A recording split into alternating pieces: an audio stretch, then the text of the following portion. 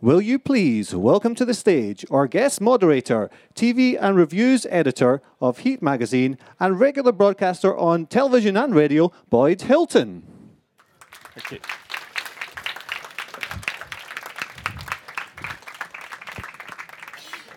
Thanks very much. Thanks very much for coming.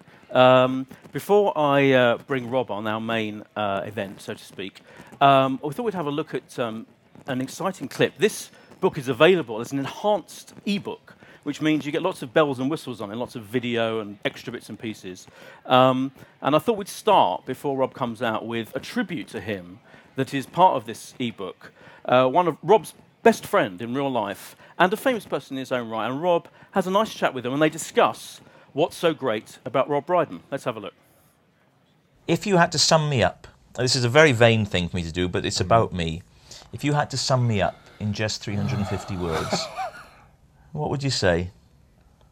Well, I'm going to say something very nice about you, because I think you are unique. I think because you came to our attention doing Marilyn and Jeff, which was incredible, detailed, and heartfelt performance, right? And then it turns out you can do an impression of Ronnie Corbett. And Tom Jones. So you could sort of do that broad stuff as well as that, because I mean the performance in Marilyn and Jeff and lots of other things you've done were like really great actors' performance. Because I think a lot of comedians, and I'm guilty of this too, is you sort of demonstrate a character, particularly in the sketch show. Yes. You feel like there's a gap between them and the character because they're sort of telling you this is a funny character. So there's an element of just distancing, but you don't do that when you act. So you're obviously a really, really fine actor, and then also you do all this broad stuff as well. The LE, which is fantastic because not many people can do both. Yeah. And you have been a very, very caring friend in my darkest hour.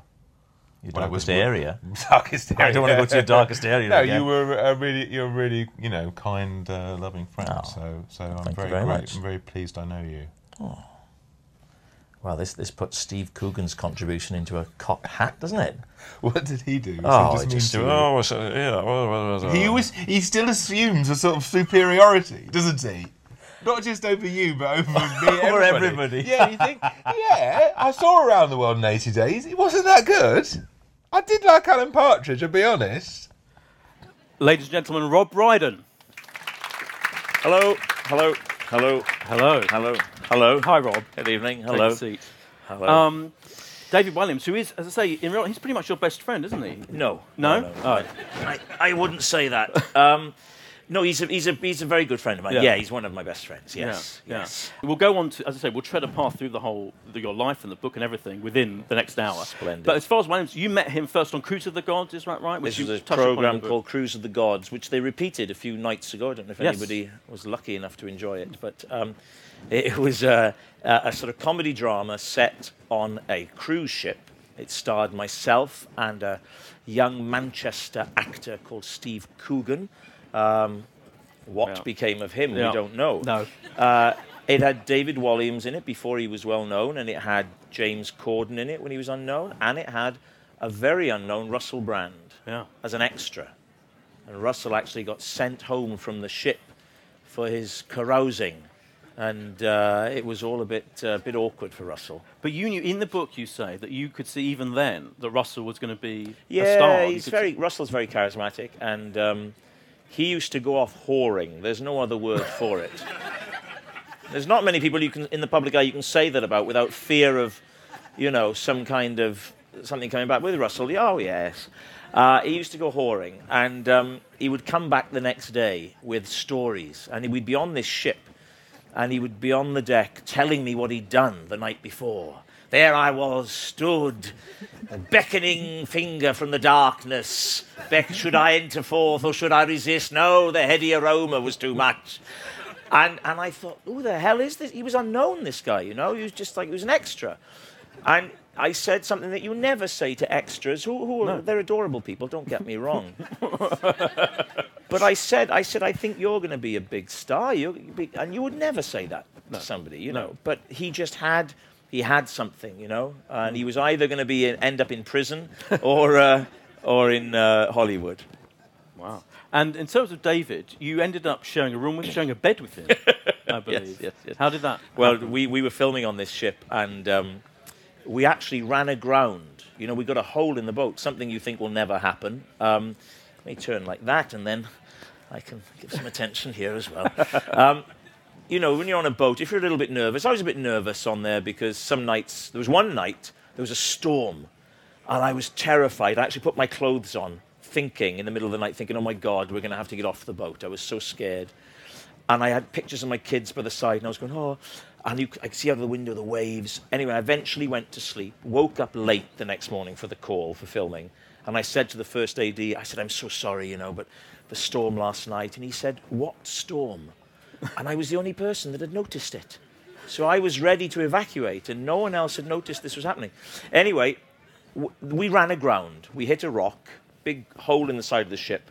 We had to change ships. And on the second ship, there weren't enough cabins. People had to share. David and I shared and went in to see the cabin. And it was basically, it looked like a big double bed. But it was actually 2 single beds put together. So we said to the maid, could you separate the beds?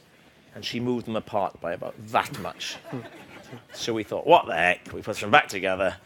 And it was like sleeping with him every night. Yeah.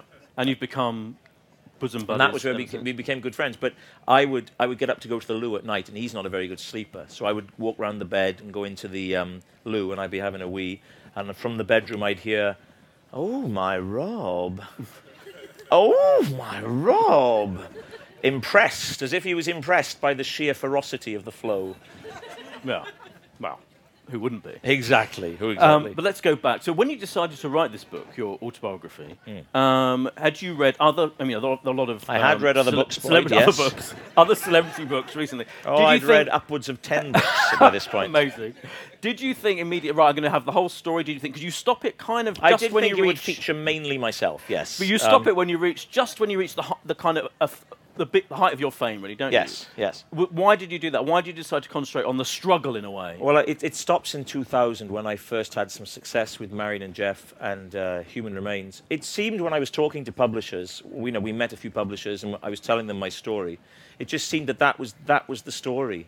It was the years of struggling, because I did struggle for a long time, and it's all detailed in the book. That seemed the story, and it seemed a good dramatic point, to finish when I finally get where I wanted to be. Because when that happened in 2000, and I suddenly found myself being written about in papers, and they would do profiles, and I would read them, and they all said, apart from shorter than I expected, they all said that, but then they said, and of course he struggled for years. And I was a bit surprised. I thought, did I? I've done all right, haven't I? Because I've been doing kind of okay with voiceovers and things. But when I did the book, when I went back to my old diaries and I looked at them, I thought, bloody hell, yeah, because there was so much, I don't know, you've read it, there's so much rejection and so much just banging on the door again and again. Yeah. And at one point you can't pay your mortgage and you need money and you're kind of desperate. Yeah, the interesting thing is I'd forgotten that. It's amazing what you keep in your... If you'd said to me, did the bank ever refuse to pay your mortgage? I'd have said no. But then I went back into my diaries, and there it was. They'd said no, and we were actually selling pieces of furniture to raise money, to raise dosh. So it's interesting, I think, how you put those bad memories out of your mind. But they're all in the book. Yes. But there's some happy stuff as well. Your childhood very seems little pretty happy stuff. How would you describe yourself It's as a very child? happy childhood, but I'm thinking I should have made it a bit more traumatic. People like a bit of drama, No, it was a lovely childhood. Somebody said it's like a child's Christmas in Wales, It's, but I was very fortunate. I grew up in a loving family and was always encouraged with my acting ambitions. I was always told I was talented. I was always told I was good. So I always had that, inbuilt sense of arrogance. I don't know, but But you were a bit of an attention seeker. So you wanted to perform. No, Boyd, that's not what I said. Okay. Sorry. Well, no, I like to perform. I mean, we had a vicar at our local church. We used to go to church on a Sunday, and our vicar, Islwyn Lewis, very Welsh, used to hide me in his robes. And then he would Hello. go like that. Okay. And I would leap out of the robes and do a little turn. I mean, nowadays, if a priest was found to be concealing a small boy, I mean, bring back the news of the world, because we would have him. But in those days, simpler times, the congregation wasn't happy if I hadn't popped out of those robes at least once. And then what did you do? What was your turn? What was my turn? Yeah. They said I would sing a song, Yeah. or I would, I don't know, do a funny face or something. I don't know. I was very young. From quite a young age, you knew you could do voices. You could do Yeah. impressions. What were the first impressions you knew you could do? Well, I think I used to do stuff from Sesame Street, like Bert and Ernie and Kermit. There was a comedian in Wales, so you won't know unless you were from Wales, called Ryan Davis, and he had a little cast of characters. I used to be able to impersonate those. And I would do teachers at school. Hartley Hare, who remembers Hartley Oh, yeah. Hare? There we are. He was a puppet of a hare, a rabbity hare, not a hare. Yeah. And on an ITV show. And he used to talk like this. He had his got a bit of a sore throat, but his hand was on a stick, and he'd go, hello, like that. And there was another character called Pig, and I think Pig talked like that, and he used to say, Hartley, come on, hurry up, Hartley. And my routine involved Hartley in the bathroom, how shall I put it, having a bit of me time. And Pig would be knocking on the door, are you in there, Hartley? And Hartley, because his voice was already a bit of a, he'd be going, I'll just be a minute. And my school chums thought this was hilarious, you see. It hasn't aged well, I'll be honest. I don't know. And it rarely features in my act now, but Rarely. but that's the kind of thing I was doing. Yeah. As I said, in the enhanced ebook, is that what it's called? The Yes, ebook? it is. It's an ebook. Well, a normal ebook is just the text Yeah. on an iPad. Yeah. You can do that to it. Yeah. Shall we all have a go? Yeah. No, I'm serious. Let's all have a go. That's nice. That's good. Okay. The ones that didn't do it, I have more respect for you than the ones who did. Yeah. An enhanced ebook is video. We do audio footnotes. Wow. Because I'd seen a few of these ebooks, and I was frankly disappointed, because Yeah. I thought it's a great opportunity for more. But really, the ones I saw tended just to have hyperlinks. Do they Yeah. still call them Yeah, hyperlinks? yeah, I think so. Right, okay. So I went out and I did interviews with David and Steve Coogan. Well, the reason I mention it now is because there's a lovely clip of you and your dad. All right, on my which dad talks as well, about a bit touching on your child. So let's have a look at this clip now, which I think is fantastic. And I haven't put in the story about the orange. Was it in Greece? No, that was in Spain, and you were about 6 or 7 at the time, and I clearly remember the three of us were walking along, and this Spanish guy comes along with a donkey and all these earthenware pots and jugs hanging off it, all very, very colourful. And we stop and we look at these things, and the first thing this Spanish guy does, he's got this plastic rubber orange in his hand, and he squeezes the orange, and a huge penis shoots up. And the first thing you say is, I'll have one of those. Whereupon your mother says, you certainly will not. But because we were so taken with this guy's presentation, we then decided we'd buy a couple of his pots and things, and we still have them out now at home on the top of our landing, actually. And quite often when I'm feeling rather low, I look at those and it lifts my spirits, because I think of that delightful organ that was exhibited on that occasion. You think of his inflatable penis. Yes, yes. And everything yes. seems nice. Perfectly formed. Yes, well in proportion. Absolutely. So, yeah, that was there on holiday, Rob, yeah. Wow, my dad's been Brilliant. applauded at the Apple, so I'll tell him. I'll phone him up and tell him. He seems great, though. It seemed funny. I mean, can you see the line of humour from your dad to you? Well, my dad lost his hair, but I've got a beautiful head of Oh, yeah, hair. apart But, from that. It's Yeah. inexplicable. Yeah. No, I can see a lot. I'm very like my father. A lot of my mannerisms. I see my humour as being a real combination of my mother and my father. Right. Really clearly. And I'm sure we're all the same, aren't we? We all grow into our parents. And I see it more and more as I get older. So often it's almost as I've gone on to stars in their eyes and I've said, tonight, Matthew, I'm going to be my dad because I'm so like him, you know. Yeah.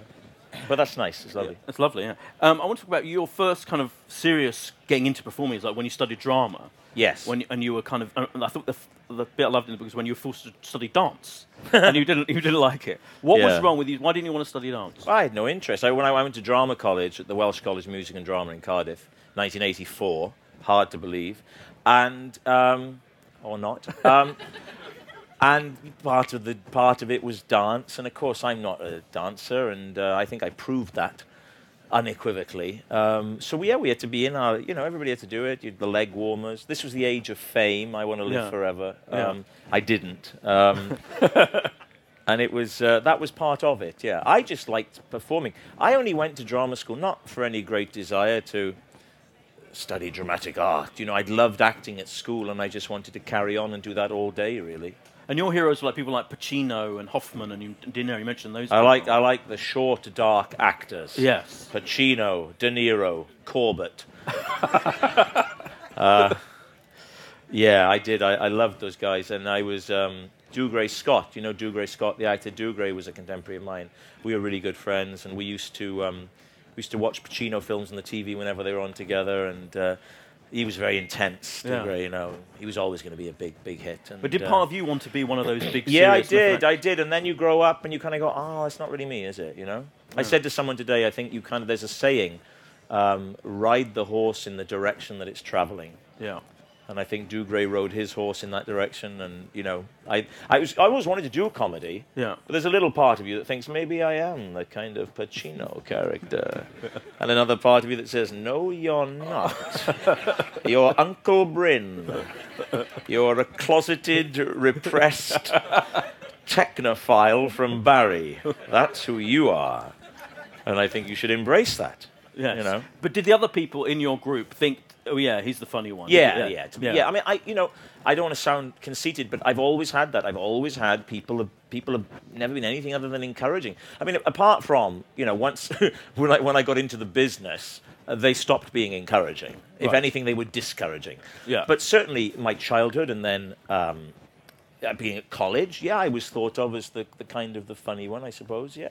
But now, when you left college, of course, you did then have a series of jobs which weren't exactly what you wanted to do necessarily. Terrible jobs. I ended up on the Shopping Channel, presenting on the Shopping Channel. And that's, for somebody who thought he was Al Pacino, say hello to my little friend. It's a Magimix. It's, yeah. Although, at the same time, it was London. If you've lived in Port Talbot, London is another galaxy. So if it's the Shopping Channel that gets you to London, there's still a part of you thinking, oh, well, okay, I'm in London. Maybe now I'll move into serious drama or comedy. Yeah. But you won't, because no casting director is going to go, look at this. We've got this guy here. He's on the Shopping Channel. Yeah, he'd be good for our movie. Yeah. I mean, like, at the same token, I don't know how many, maybe there are some actors, aspiring actors in the audience tonight, but there used to be a thing in the 80s and 90s called PCR, which was a printed casting breakdown telling you of productions that were going into production. And, desperate actors like me would subscribe to it and you'd get it. Ruth Jones and I used to share it, kind of go half each on it. And we show it to each other. And I remember they said they were making Robin Hood, Prince of Thieves, Kevin Costner. And I wrote to them for a part. I mean, in what alternate universe are the producers of Robin Hood, Prince of Thieves going, okay, guys, I think we got the whole... Wait one fucking minute. There's a guy here been working on the Shopping Channel. Man, he could be good. I mean, but in your head, you think you're so desperate. It seems like another world, You describe yourself in the book as that point when you're doing lots of different kind of TV presenting work, not very interesting, as a poor man's Keith Chegwin. Which, rather unkindly for Keith, I usually follow up by saying, a poor man's Keith Chegwin, if such a thing could be imagined. Hello, Noel. Well, this was before the Shopping Channel. I was a sort of roving reporter. I fell into radio. I got offered a radio job. Basically, I had a comedy double act at college.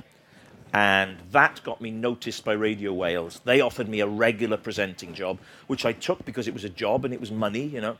But then I fell into radio and television presenting, you know, this kind of and finally stories, you know, like a woman who breeds ducks in West Wales and all. And I would always try and make them funny. And my director would always try and stamp me down and just make it journalistic. Yeah. And I thought, what am I doing? When you talk about the radio stuff, I thought it was interesting. You talk about Jimmy Savile as being, you know, really an inspiration in some ways. Well, tell you what, Jimmy Savile, I mean, some of the younger people may not know who... I'm not looking at you when I say the younger people, sir. No. That would be satirical. You know Jimmy Savile, right? So Jimmy Savile is a famous British broadcaster. And when I did this first radio job, I feel guilty for saying that, and I'm going to direct everything to you. I wish I hadn't said it. Our first radio job was doing this thing that then got me the other stuff. And Jimmy Savile was the main guest, and I was doing a turn. And Jimmy Savile said two things that I've always remembered. He came up to me and James, my partner, and he said, he said, look at me. He said, look at me. He said, I can't dance, I can't sing, you know, I can't act. He said, so what do I do? Well, I turn up at events, I smile, I wave. The punters say, Jim is having a good time, therefore, so are we. That was his philosophy, right? I said, well, and then the thing that really stayed with me, and it's very true, he said at the end of our little time together, he said, you know what? He said, it's very, very hard to get to the top in this business, but it's a damn sight harder staying there. That's very true. Wow. I think now more than ever, because I think now with people's access to broadcasting or narrowcasting, whatever you want to call it, you can make a name for yourself quite easily with a bit of controversy. But staying in a position where you're given opportunities to do good work is hard. Yeah, absolutely. Yeah, and that's what requires the work. Before we move, we've got another clip from the enhanced ebook of your colleague at Radio Wales. Yes. Let's have a look. Okay. But you went on to do another show, and I contributed to that. You did. I was still on Radio Wales, and I went on to do the afternoons, and I did a show called The Rush Hour with, we used to do a spoof telephone piece based around Elvis Presley, the pop singer, which is a kind of a thing that we were doing on Rave. We used to do a sort of little Ask Elvis piece. And we had an idea where Elvis was living in a house in Borth with a bunch of celebrities, basically. So I would interview those celebrities. Basically, it was you on the phone doing this array of characters. Do you remember who we had on that? It's whoever I could impersonate. Yeah. So Anthony Hopkins. Elvis was married to Meghan. Elvis had a Welsh wife called Megan, and Al would phone up. Let's do it now then. Yeah. Phone hello, can I? Hello. You have to go hello as if you're answering the phone. Yeah, I've swapped over. Got it the wrong way around. Hello. Is that Megan Presley? Yes. It's Alan Thompson here at BBC Radio Wales. Hello, Alan. How are you, Megan? Oh, you've changed. Oh, who ate all the pies? How are you, Alan? Well, you're very well, I can see. I tell you what, if we go overboard in a ship, I'll be clinging to you for ballast. Anyway, Alan, do you want to speak to Elvis? Is he there? He is. Before I put him on, let me see who else is here. Okay. And then we go through the list. And it would come, hi there, can you tell what it is yet? And I'd do Rolf Harris. Rolf Harris. Who else would I do? You would do, as you say, Anthony Hopkins, who would always... Anthony Hopkins would always have received a letter from a young drama student, said, Dear Sir Tony, no need for that, don't bother, don't call me Sir Tony, it doesn't matter. Dear Sir Tony, he said, I've been awarded a place at RADA, Royal Academy of Dramatic Art, but I haven't got the money needed to pay for fees. Would you help me with a small contribution? Well, this touched me when I read it, and I went straight to my bureau, sat down and wrote on a piece of paper, No, sir, your work size, give me. And he would always bawl them out, wouldn't he? He'd never give them the money. And end up doing an impression of his role on The Bounty. Yes. Around the Horn's a good this way. Around the Horn, yeah.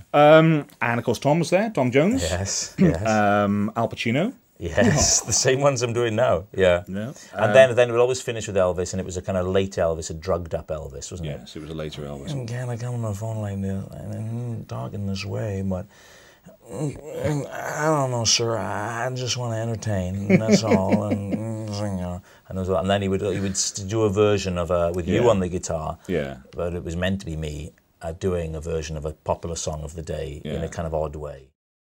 Oh. thank you very much. Thank Do you you. practice your impersonations? You spent hours. No. They are incredible. No, not really. They just no. come to you naturally. And Yeah, I just do people I like. So Yeah. it's very much the sincerest form of flattery Okay. with me. You know, Yeah. if I'm doing somebody, I like them. Yeah. Yeah. What would you say was your big break, though, as in getting you to the point where you were on TV, as we Well, know it was you now? Marion and Jeff Yeah. and Human Remains. Yeah. That got me opportunities, and you know, since then I've not really looked back. And then Gavin and Stacey took it to another level. How did that happen? How did Marion and Jeff, for example, you came up with Oh. Keith Barrett, the character? I'd had the character of Keith Barrett for some time. I used to do it with Al on the radio. Excuse me. And then I was trying to get acting work, and I couldn't get anything decent. I was getting little parts in some sitcoms and stuff, but nothing that ever gave me any momentum. And you know, as an actor, you want momentum in your career. You want things to start moving, and you know, people to get excited about you, and opportunities to come your way. And it's very hard. So I got out of the blue. I had a call from a casting director I knew saying that there was a film being made called Lock, Stock and Two Smoking Barrels. And the role that I could read for was the nerdy traffic warden. And I nearly said no, because all the roles I was getting were nerds. I say in the book, I think that when you're at drama school, you play a lot of roles, and that's all well and good. But it gives you a very false sense of your future career, because once you're out of college, you basically will play the roles that you look like. And you better know what you look like and not be under any illusions. Unbeknownst to me, I looked like a nerd. So I played nerdy policeman, nerdy reporter, nerdy presenter, and here was nerdy traffic warden.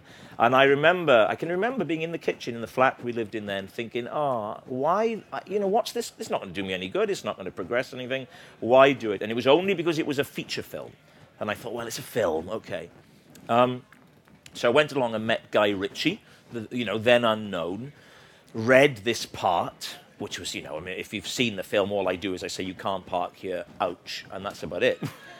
So anybody could do it. You'd have to be hard-pressed to fail that audition, really. And I got the part and did it. And the film, it was a funny thing, actually, filming it, because they phoned the day before and said, we may have to put you on hold, because Vinnie Jones, who's in the film, has been arrested for threatening his neighbour. I sound like Ronnie Corbett, I don't mean to.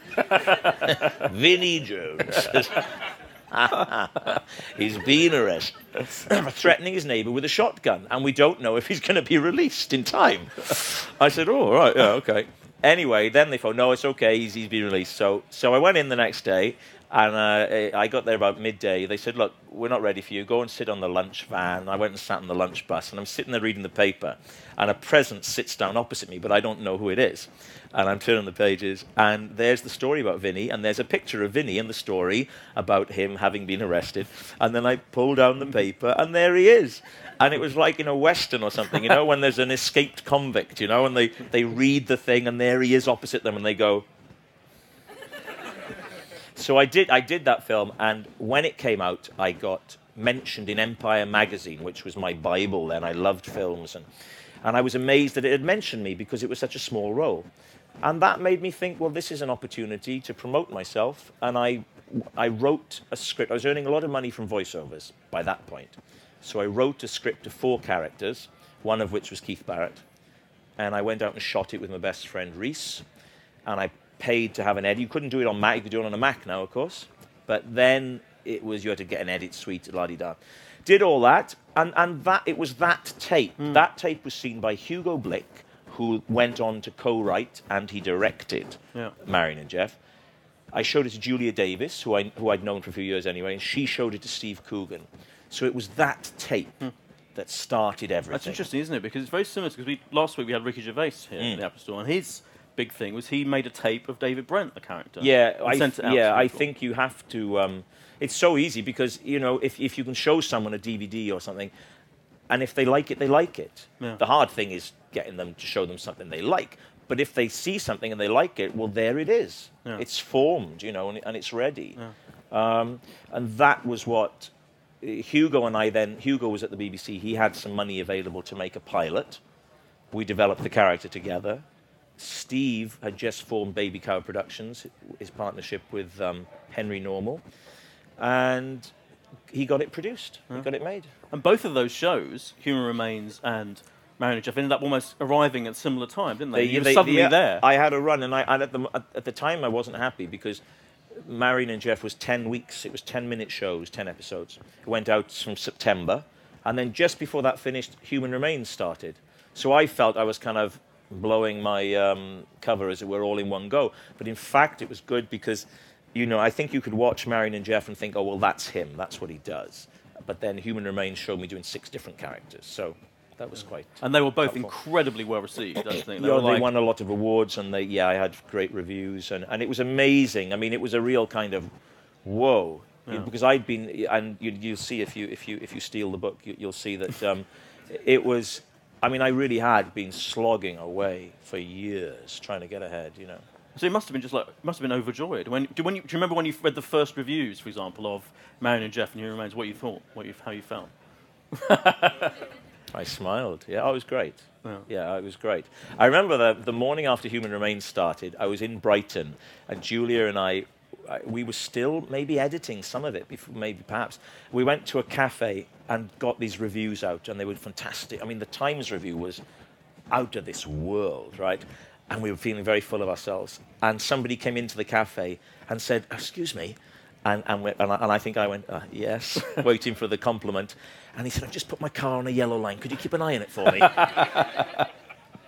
So I learned then never to take anything for granted. Brilliant. I'll give you guys a chance to ask questions in a minute, so be thinking of anything you want to ask. In the meantime, I think you're going to read some of... I'll read a little bit. Because you can obviously download the book from iTunes, and you can get the audio version, which I've got, which is amazing. 8 hours it is of you reading the audio. Is it 8 hours? 8 hours, Oh, my God. Amazing. Right. Well, there's a bit that I really like. Is a bit when I was 16. I worked for a while in a nightclub in Port Talbot, in a disco it was called then, called the Troubadour, and this is me now reading that bit of the book. I haven't started yet. Here we go. The Stoneleigh, that's another club from earlier in the book, so imagine you're aware of that. The Stoneleigh was one of the very few, I'll try to do it not as Ronnie Corbett, the Stoneleigh was one of the very few nightclubs at which I spent any time as a teenager, because I didn't drink as a teenager.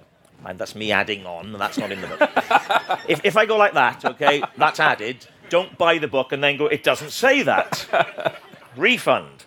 The other was the Troubadour in the Aberavon shopping centre, where I worked weekends while in the 6th form. Seeing the name of the place in print is a little misleading, lending it an undeserved air of sophistication when you bear in mind that the glasses were made of plastic. If readers are at all familiar with a nightclub called the Troubadour, it's more likely to be the one found on Santa Monica Boulevard in Los Angeles, a legendary venue famous for the role it played in launching the careers of, amongst others, Elton John, James Taylor, and Carole King.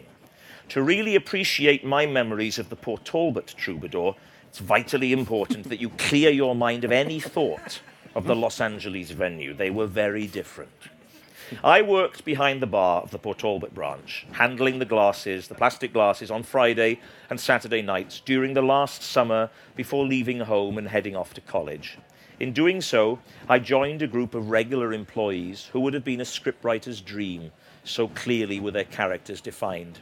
Had it been a sitcom that was being written, then a convincing argument could have been made for their individual and collective entrapment, the state in which we are told all successful sitcom characters find themselves.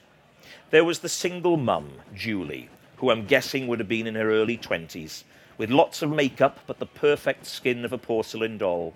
Then the young lovers, Sandy and Andy. Honestly. Sandy worked behind the bar and Andy helped the DJ. Open brackets. Did he? I don't know how anyone writes an autobiography without a team of helpers. Close brackets. And then there was Barbara, the older, matriarchal member of the team. Was she 40? Was she younger? I don't know. I was 19. It was ages ago.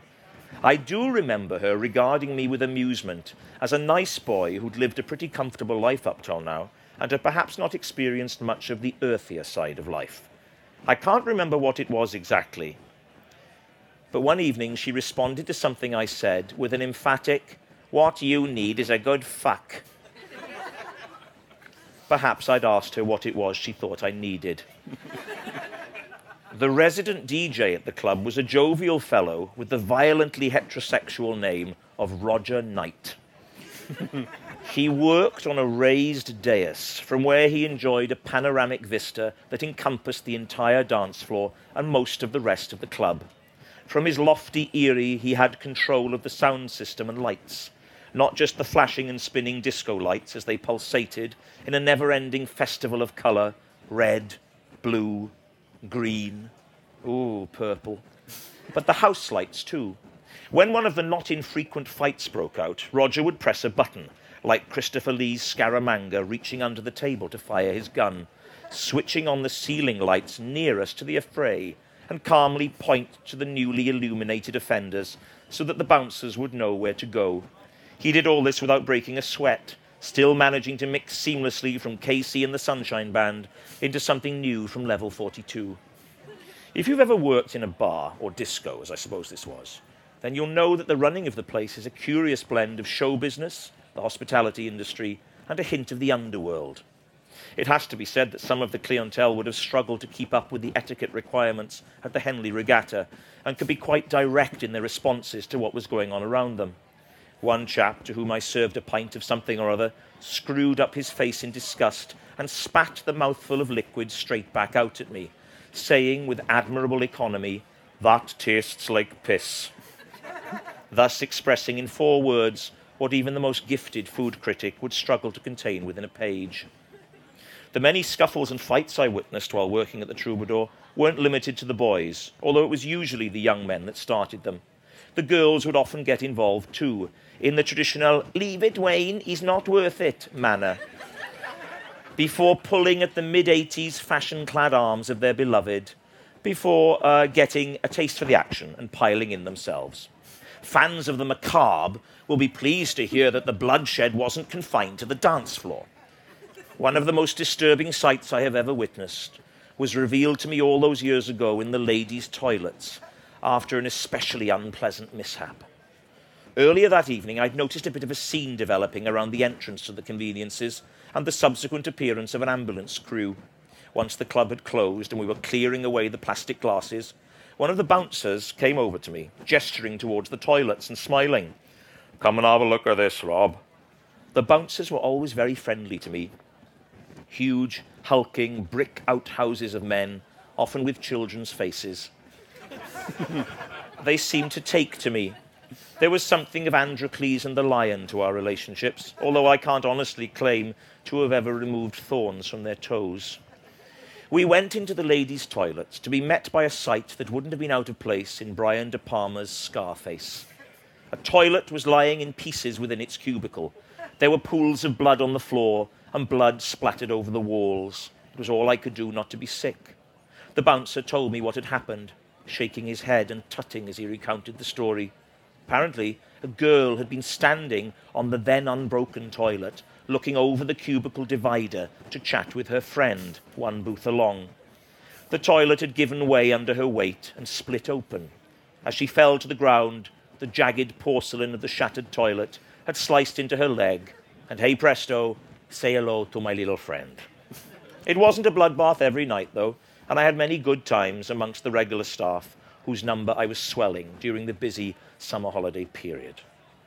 As I look back now on those few months of work, which would lead up to my leaving home and going to college, the whole episode takes on the air of a Neil Simon play. Me, the young innocent, taking my first faltering steps into the adult world, bumping up against all sorts of characters who, in light of my age and the setting in which we found ourselves, related to me for the first time more as an adult than as a child. Substitute Brighton Beach, New York for Port Talbot and Eugene Jerome for me, and my story could remain roughly the same without any impairment of the audience's enjoyment. All the staff welcomed me and made me feel as though I was one of the team, although, looking back, I was more than a little wet behind the ears, and I'm sure, for this reason alone, a great source of amusement to them all. I was yet to be initiated into the ways of the fairer sex, with no sign of a girlfriend on the horizon, despite many efforts on my part to woo my classmates at Porthcawl Comprehensive, all of whom seemed to have taken a vow of abstinence when it came to anyone answering my description. But surely, you protest, Working in a nightclub must have presented you with some opportunities to explore new possibilities. You'd think so, wouldn't you? If I might be permitted to employ the terminology of the football fan for a moment, perhaps I can relay to you an episode in which it can be said I missed an open goal. It was Hawaiian night at the Troubadour, an exciting prospect for staff and locals alike. I remember arriving for work in an optimistic pair of colourful shorts and a suitably Hawaiian shirt, to be met by a wolf whistle from Barbara, ironic, I've no doubt. Julie would have treated me to a sympathetic, "Aww," and Sandy probably joined the chorus with a giggle. There were 2 bars at the Troubadour, the big main bar, which would be staffed throughout the night by 3 of us, and around 25 feet away to the left, in the darkness on the edge of town, a smaller facility, which would be manned solo. For this reason, I always referred to it, rather wittily I thought, as the Millennium Falcon. It would not be the last time I would find myself explaining a joke.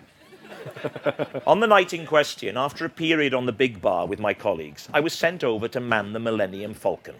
This gave me a great sense of pride, to be handed such responsibility so soon into my tenure at the club, and as my short white legs crossed the floor space, clad only in my colourful tropic-suggesting shorts, I was determined not to abuse the trust that had been placed on my young shoulders.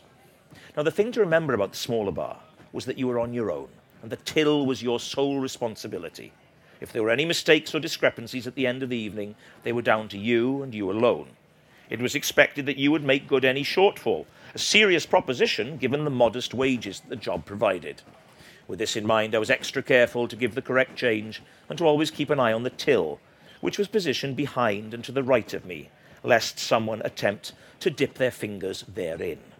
With hindsight, this overly cautious approach cost me an evening of delights which would, I've no doubt, have altered the course of my future relationships with women. At the very least, I would have started the race at the same time as the other runners, rather than chasing desperately behind them, baton in hand. It's fair to say I handed over my baton much later than my friends.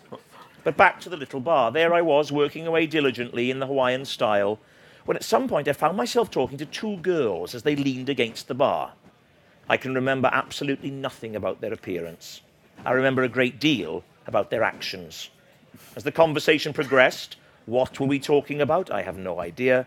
It occurred to me that the girls, and certainly one of them in particular, were becoming increasingly fruity, the one leaning in ever closer as her friend looked on approvingly. I remember them urging me to come out from behind the bar and join them so that we could familiarize our young selves. I was hesitant, my lack of success with girls at this point leading me to believe the only rational explanation for such interest on their part was their being involved in an elaborately planned sting, the design of which was to separate me from my beloved Till, at which point their stripy shirted accomplices would drop from the ceiling, SWAT style, and empty the till of all the carefully counted money. To encourage a positive response on my part, the more forward of the 2, while her helper looked on, offering encouraging glances, began to suck my finger.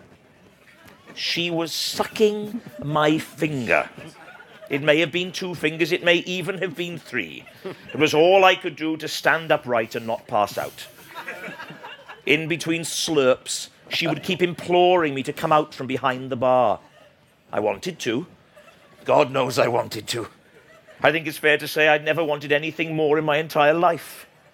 She had managed to wangle out of me the fact that my mother's red Datsun Cherry was parked outside, and suggested it would be the perfect vehicle for the 3 of us to drive off in towards her warm and cosy flat on the nearby Sandfields estate.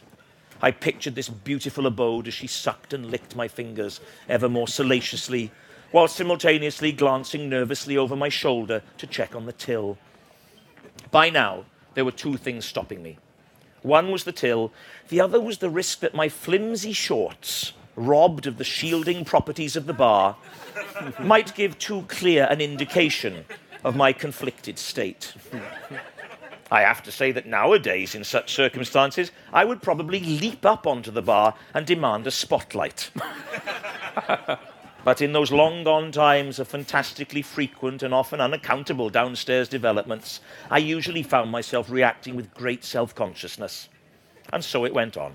the freshest stalemate known to man, until, bewildered and defeated, the two of them sloped off in a highly aroused state of defeat, and I was left standing proudly next to the till, still intact. On many occasions since that day, I've played out in my mind the events of that most anticlimactic of evenings, struggling to remain true to the details as they unfolded. Rather like a screenwriter adapting and altering a much-loved book for the cinema, the only thing I change is the ending. In all my nights at the Troubadour, this was the one and only time that sex, or at least the faint possibility of sex, reared its head.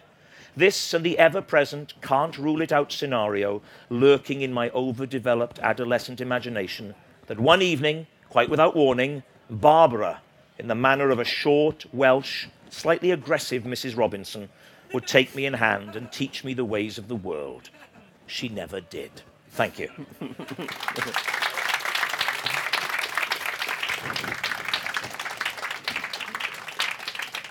Brilliant. And you can listen to 8 hours of that if you download the audiobook.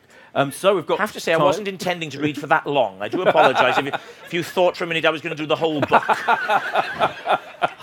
I was expecting to do about half of that, but I was looking for a nice out. I've got two things I really want to ask you. One is your obsession with Bruce Springsteen. I love comes Bruce. up a lot Yeah. in the book. What is it about Bruce? I don't know. I tell you what part of it is. I do think people like people they can see a slight resemblance to. And I'm not saying I look like the god that is Bruce. But there is a slight, some people say there's a slight resemblance. I mean, not as much as there is with Anton Dubek, I'll give you that. But I do seriously think that people look at young actors, you ask people who they like, and they look to people that they can see a bit of themselves in. I think there's a kind of wish fulfillment, a bit of narcissism. It's a whole combination. But I've loved Bruce for a long, long time, and in the book I talk about my love of Springsteen and my eventual meeting with him, which was as anticlimactic. He came over for the Darkness on the Edge of Town documentary, and I know a man who knows him, so I got introduced, and I was a bit pissed, and I said, I thought, what am I going to say? I prayed that maybe he'd seen The Trip on an aeroplane or something. You go, all right, you're that guy. How you doing? All right. Good luck with the new series of Strictly Come Dancing.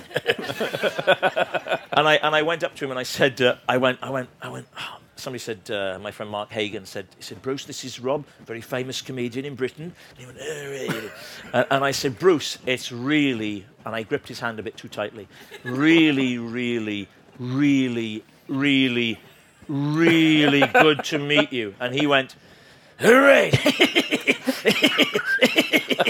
He does that laugh, you see. And I thought, and then to make it worse, I said, thanks for the moments. Just to make sure he left our encounter convinced that he'd met a lunatic. And you mentioned The Trip in that thing. I mean, for me, I love all of your stuff, obviously. Of course you do. Of course you do, Boyd. I watch it constantly. Some of it, though, I've noticed has only got 3 stars. That's another story. Hardly anything.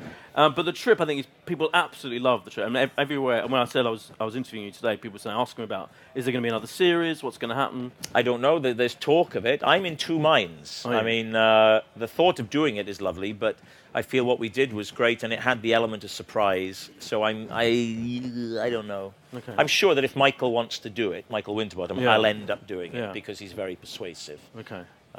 Yeah. I hope so. And any more questions? Yes. They're all up now. They're coming. That's better. Start with you in the front. Hello, Rob. Hi there. Hello. Hey. Hey. Hey, it's nice to be talking with you. Yeah, great to have a fellow Welshman in the audience. Yeah. I have such an ear for accents. Yeah. I really can pick the slightest thing. Yeah, I just wanted to ask, as a young actor, if you were to try... Bless you, I'm 46. This light is very kind. I guess what I want to ask is, if you were trying to break into the industry now... Oh, God. Would you... Terrifying. I would imagine you would... I'm too tired. I don't know. I mean, would you start writing your own material? Yes. Would you get on YouTube? Yes, I would do all that. Would you start making your rounds around different improvs and things like that? I would. You know, here's what I think the thing to do is, and it applies in lots of areas of life. It's really simple, but hard to do. But it's a simple theory. You've got to have something that somebody else thinks will make their life better. That's all it is. So if you've made a demo tape, you've got to have a demo tape that a producer or director thinks will make their life better because they'll be able to make that program. You've got to see something. It's as simple as that. Or if you're auditioning for a play, you've got to make the director think, well, if he or she were in my play, it would be a better production. I really think it does come down to that at the end of the day. And that's hard to do, of course. Not easy to do. But for a long time, I used to think, why am I not getting breaks? And a lot of it was just in my head. And I used to think, why don't people know all the things I can do? You have to show them. Don't tell them. Show them. So I really believe that it's just trading. Someone has to think, I want that. And then the viewer at the end has to feel, I want to watch that show because I'm going to feel better, or I want to go to his play or his stand-up show. Why do all these people go to see Peter Kay?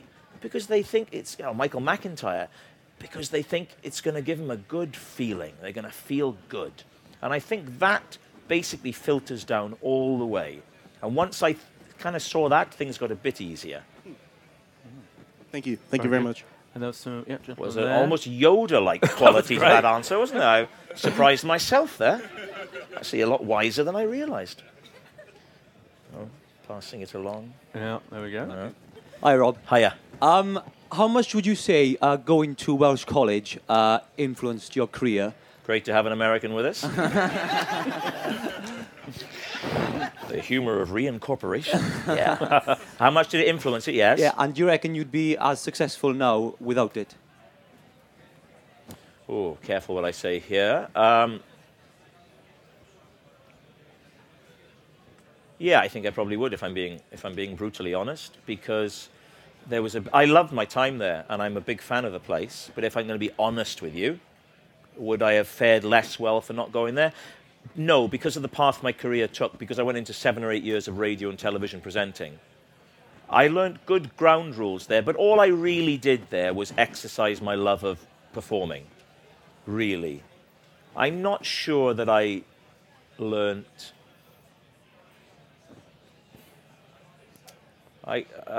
no. Yeah. It's a great place. I don't know how much. I've just worked with Ken Branagh in, I call him Ken, in a play in Belfast. And he used to tell me about what they did at RADA. And it seemed, I'm talking about 30 years ago. And it seemed a lot more tougher there.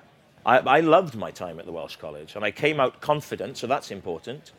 They didn't do that thing of breaking you down and building you up again, which I know some of the more extreme colleges do. Really, being at drama school is a chance to practice. Because once Dustin Hoffman said a great thing. He said, when you're, I won't do that. He said, when you're a painter, you can paint. And when you're a poet, you can write poetry. But if you're an actor, it's kind of hard to act without looking like a lunatic. So that's what being in a drama school gives you the chance to do, is to practice. But I loved it there, and I'm doing an evening there soon. So let me make that very clear. I loved it there. We've got time for a couple more questions. Lady there, yeah. Thank you. Hi, Rob. Hi. I saw you on Saturday and Sunday in Belfast. Did you? Killer, and I loved it. Thank you. This is the play I was doing in Belfast. It was a farce with Ken. You enjoyed it, did you? I did. It was absolutely fantastic. Oh, I lovely. laughed Thank you very much. I've never laughed for Thank about you. a year. So did you enjoy stage acting? Is there going to be some more of it? I loved it. And I is loved the Painkiller going to transfer? Possibly, maybe. We don't know, but maybe. I loved it. I'd never done a play since college, really. So it was quite a new discipline, being part of a company.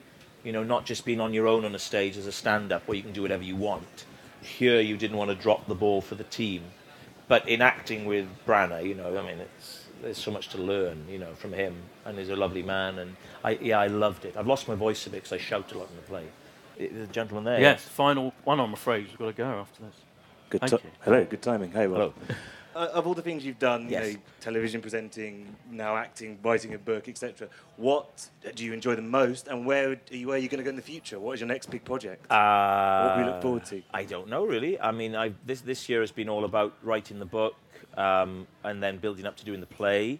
Next year, I've got some holiday time booked in, and then I don't know. I mean, I have these things like Would I Lie to You, the panel show. I don't know if that's going to come back. I'll wait and see. My talk show, I don't know if that's going to come back. We'll wait and see. The Painkiller, I don't know if we're going to do more of that. I'll wait and see. You know, the cornflakes are there though. That's a definite. Going to be shooting some more of those pretty soon. So I don't know. I mean, it's a boring answer. I genuinely do like everything. I took so long struggling to get to a place where people were offering me work. And I've always liked a lot of things, you know. I've always loved talk shows. You know, I go onto YouTube now and I look up Martin Short on David Letterman and people like Charles Grodin and Don Rickles, and I love all that. So I kind of do a bit of everything. So there's the danger of being a jack of all trades, but who cares, because I'm enjoying it, you know. And I made a conscious decision about 4 years ago, actually, that I would do everything that I liked, that I had the opportunity to do, rather than holding back and saying, I'm just going to be an actor. Because I thought I enjoy it all. So, yeah. Brilliant. Thank you. Well, that's all we've got time for, I'm afraid, but great last question. Thanks to you all for coming.